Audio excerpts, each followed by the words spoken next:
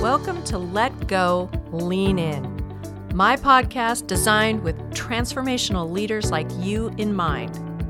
I'm Lisa Lewis, your transformational leadership coach. In each episode, you'll find help growing awareness of your mindset as a leader, be equipped with a tool to let go of unrealistic expectations and self-limiting beliefs that get in the way of your one precious life.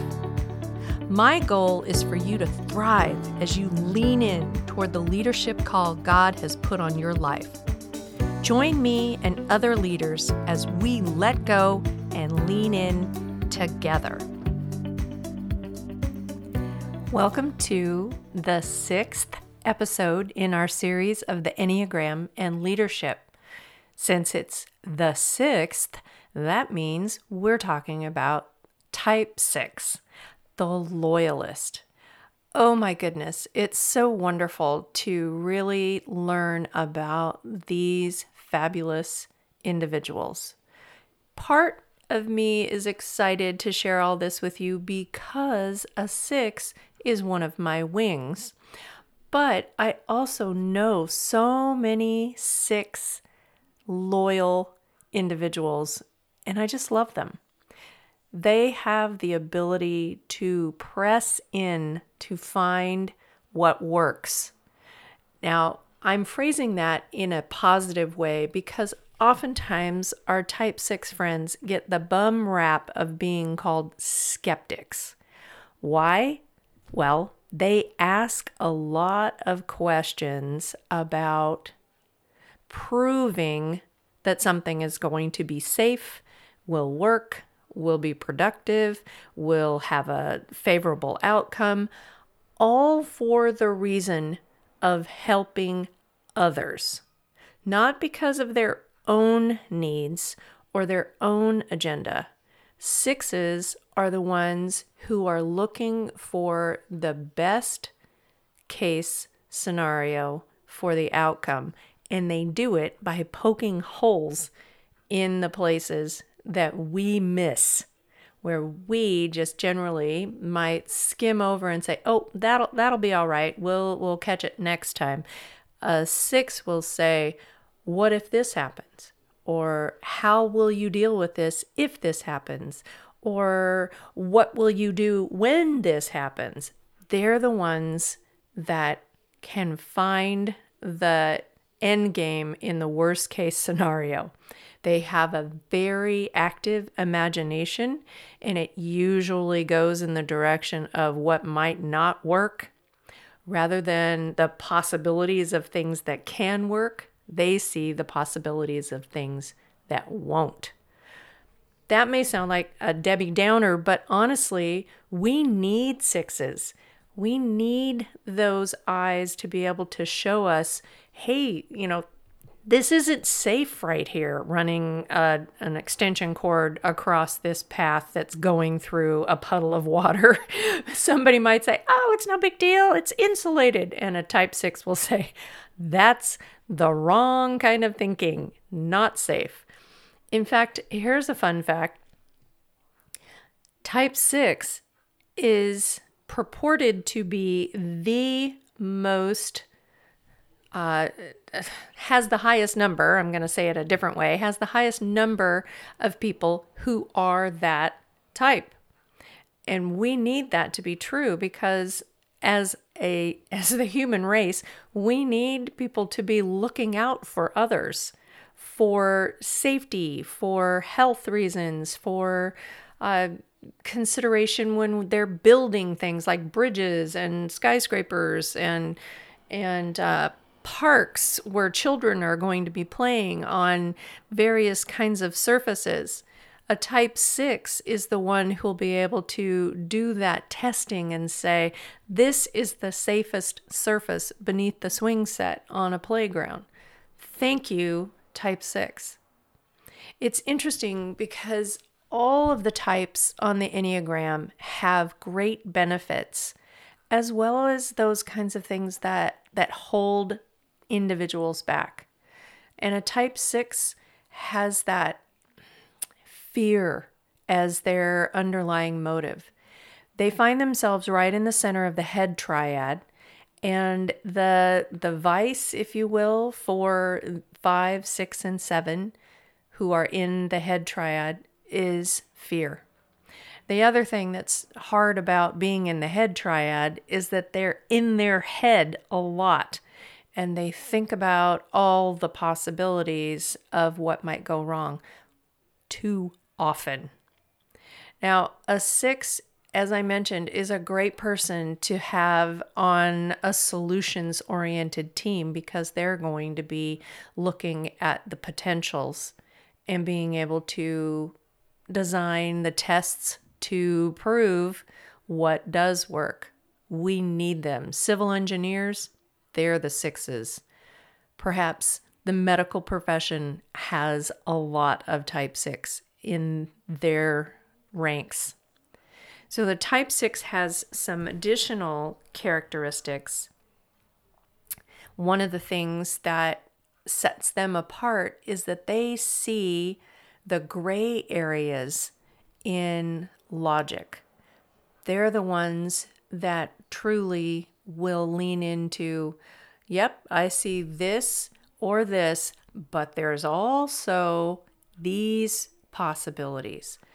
And by having that ability to see what might happen and imagine what might happen, they can help the rest of us develop a product or strengthen an organization or take something in a new direction because they're helping us see those potentials. One of the things that's hard, though, for a 6 is that questioning that they point out toward the world, they also take into themselves. And so they question their own ability to make good decisions. They question whether or not they are making the right decision, even though they've researched and collected all the information that at that moment is known to them. They still lack trust in their ability. So that's an area that a 6 can grow in, is to learn to trust their ability to find the problems, address the problems, and therefore make sound decisions. In every Enneagram type, there are 3 subtypes, as I've mentioned before. And for the 6th, their self-preservation subtype, they demonstrate warmth and they want to be close with family and a small group of friends. And that is the way that they move through the world. In the 1-to-1 subtype, a 6 shows up with strength and intimidation, and they are often mistyped as an 8 because they come into a situation asserting themselves, and they look more like strong and not fearful, like other 6s can look. And the social subtype, they focus on duty and responsibility. And they're like the social guardian. They're the ones that are looking like a hen gathering the chicks together. They're concerned about doing the right thing. And they're the ones that are most black or white in their thinking. And they're often mistyped as a 1 because of their emphasis on the one right way to do things. All of the types on the Enneagram have lines that connect them for security and stress.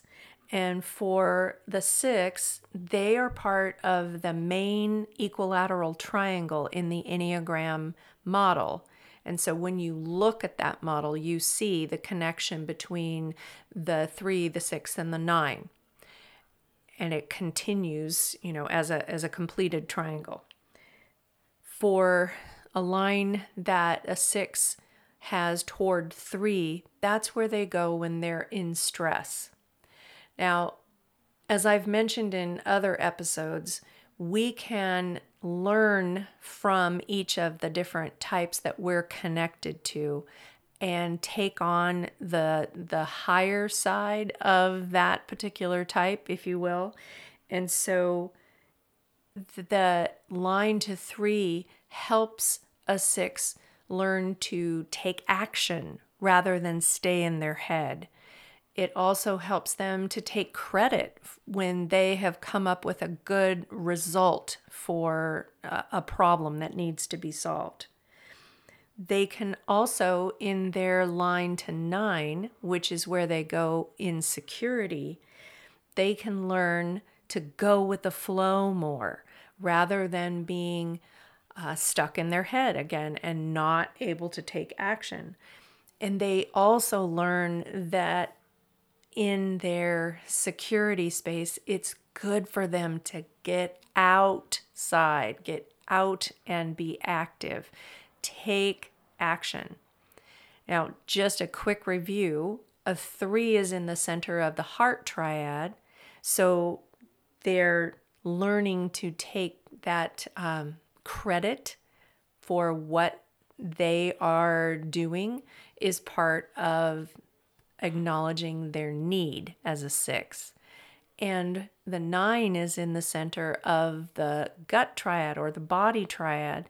And so a 6, when they're in security, is learning to take activity and action to get out of their head so much. A type 6 has the 2 wings, a 5 and a 7. Remember that it's the 2 numbers that are adjacent to that core type. So a 6 sits between the 5 and the 7, which unfortunately lands them 100% in the head triad. Both a 5 and a 7 are in the head triad. So that's why a 6 can be the one that has such a struggle in getting out of their head and taking action and paying attention to their needs. But it's possible. All of the types in the Enneagram can learn and grow. And that's what is so wonderful about this typology, because it gives vocabulary and action steps that you can continue to grow and develop as a person and then in your profession. So a 5 wing for the 6 is where they can lean to get the information necessary to be an observer and watch what is happening in the group dynamics. They also, in getting that information, can develop the trust that they have what they need to make a solid decision. From their wing 7, they can start to develop the opportunity to see more optimistic possibilities rather than a pessimistic possibility. So the things that can go well, as well as the things that might not go well. And so to have both of those action-oriented thought processes in place for a 6 is going to help them be ready to make good, solid decisions. They're also, when they lean on their 5 and their 7, they have the chance to take on those upbeat characteristics, especially of the 7, who is able to laugh at their own mistakes and minimize what doesn't go well. And so a 6 leaning on their 7 wing will take on those fabulous characteristics of saying, well, we'll do it again another time. A 6 left to their own devices and stuck in their head is going to ruminate on what didn't go well and try to figure out how to resolve that, which is often why they're mistyped as a 1. Because, as we've talked about before, the 1 is the type that has that inner critic whose voice is the loudest, saying, well, you should have done this instead of that. So our poor type 1s and type 6s have this inner dialogue that's going on all the time. So for both of them, learning how to access their wings and their lines will help them take on some wisdom from the other Enneagram types. And we've talked before about the triads. I mentioned that they're in the center of intelligence, the head triad, and what that does for them, which is fear and being stuck in their head, thinking about all the potentials that could go wrong. But they also are in two other triads. Their social style is compliant. And what that means is like the 1, the 2, and then the 6 as well. They go along to get along. And you'll find a 6 will be less assertive of what they're interested in doing or where they're interested in going, unless it becomes a safety issue. And then you'll hear from them. They will raise the concern about kayaking without personal flotation devices.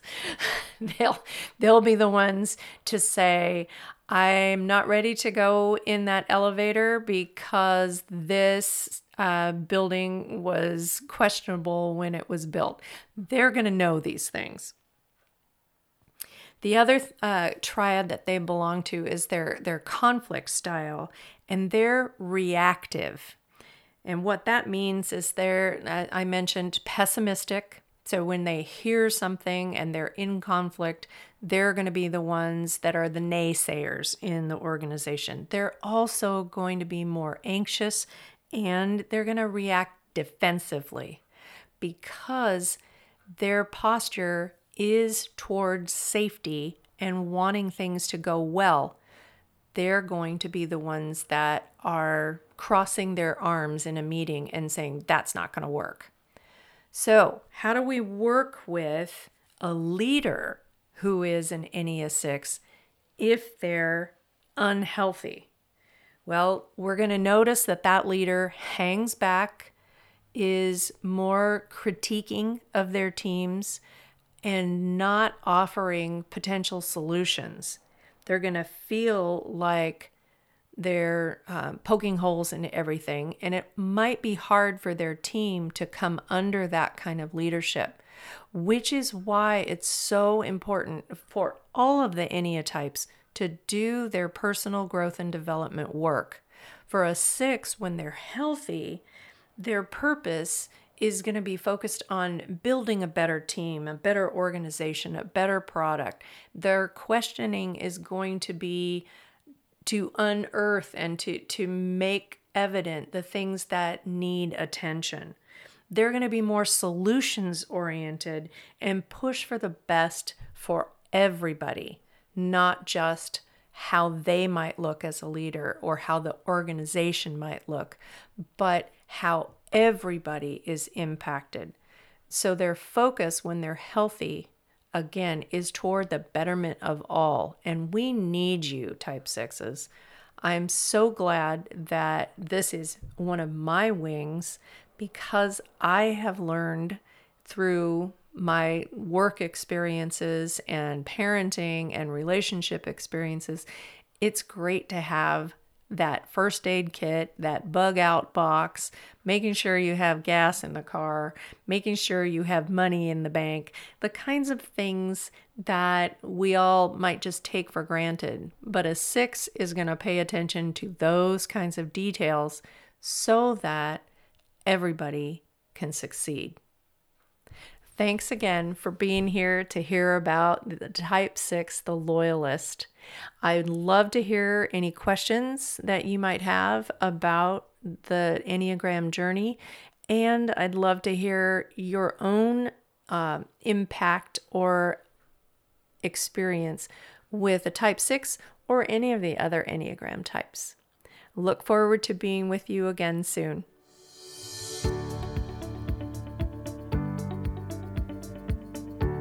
Thanks so much for taking time to be with me today.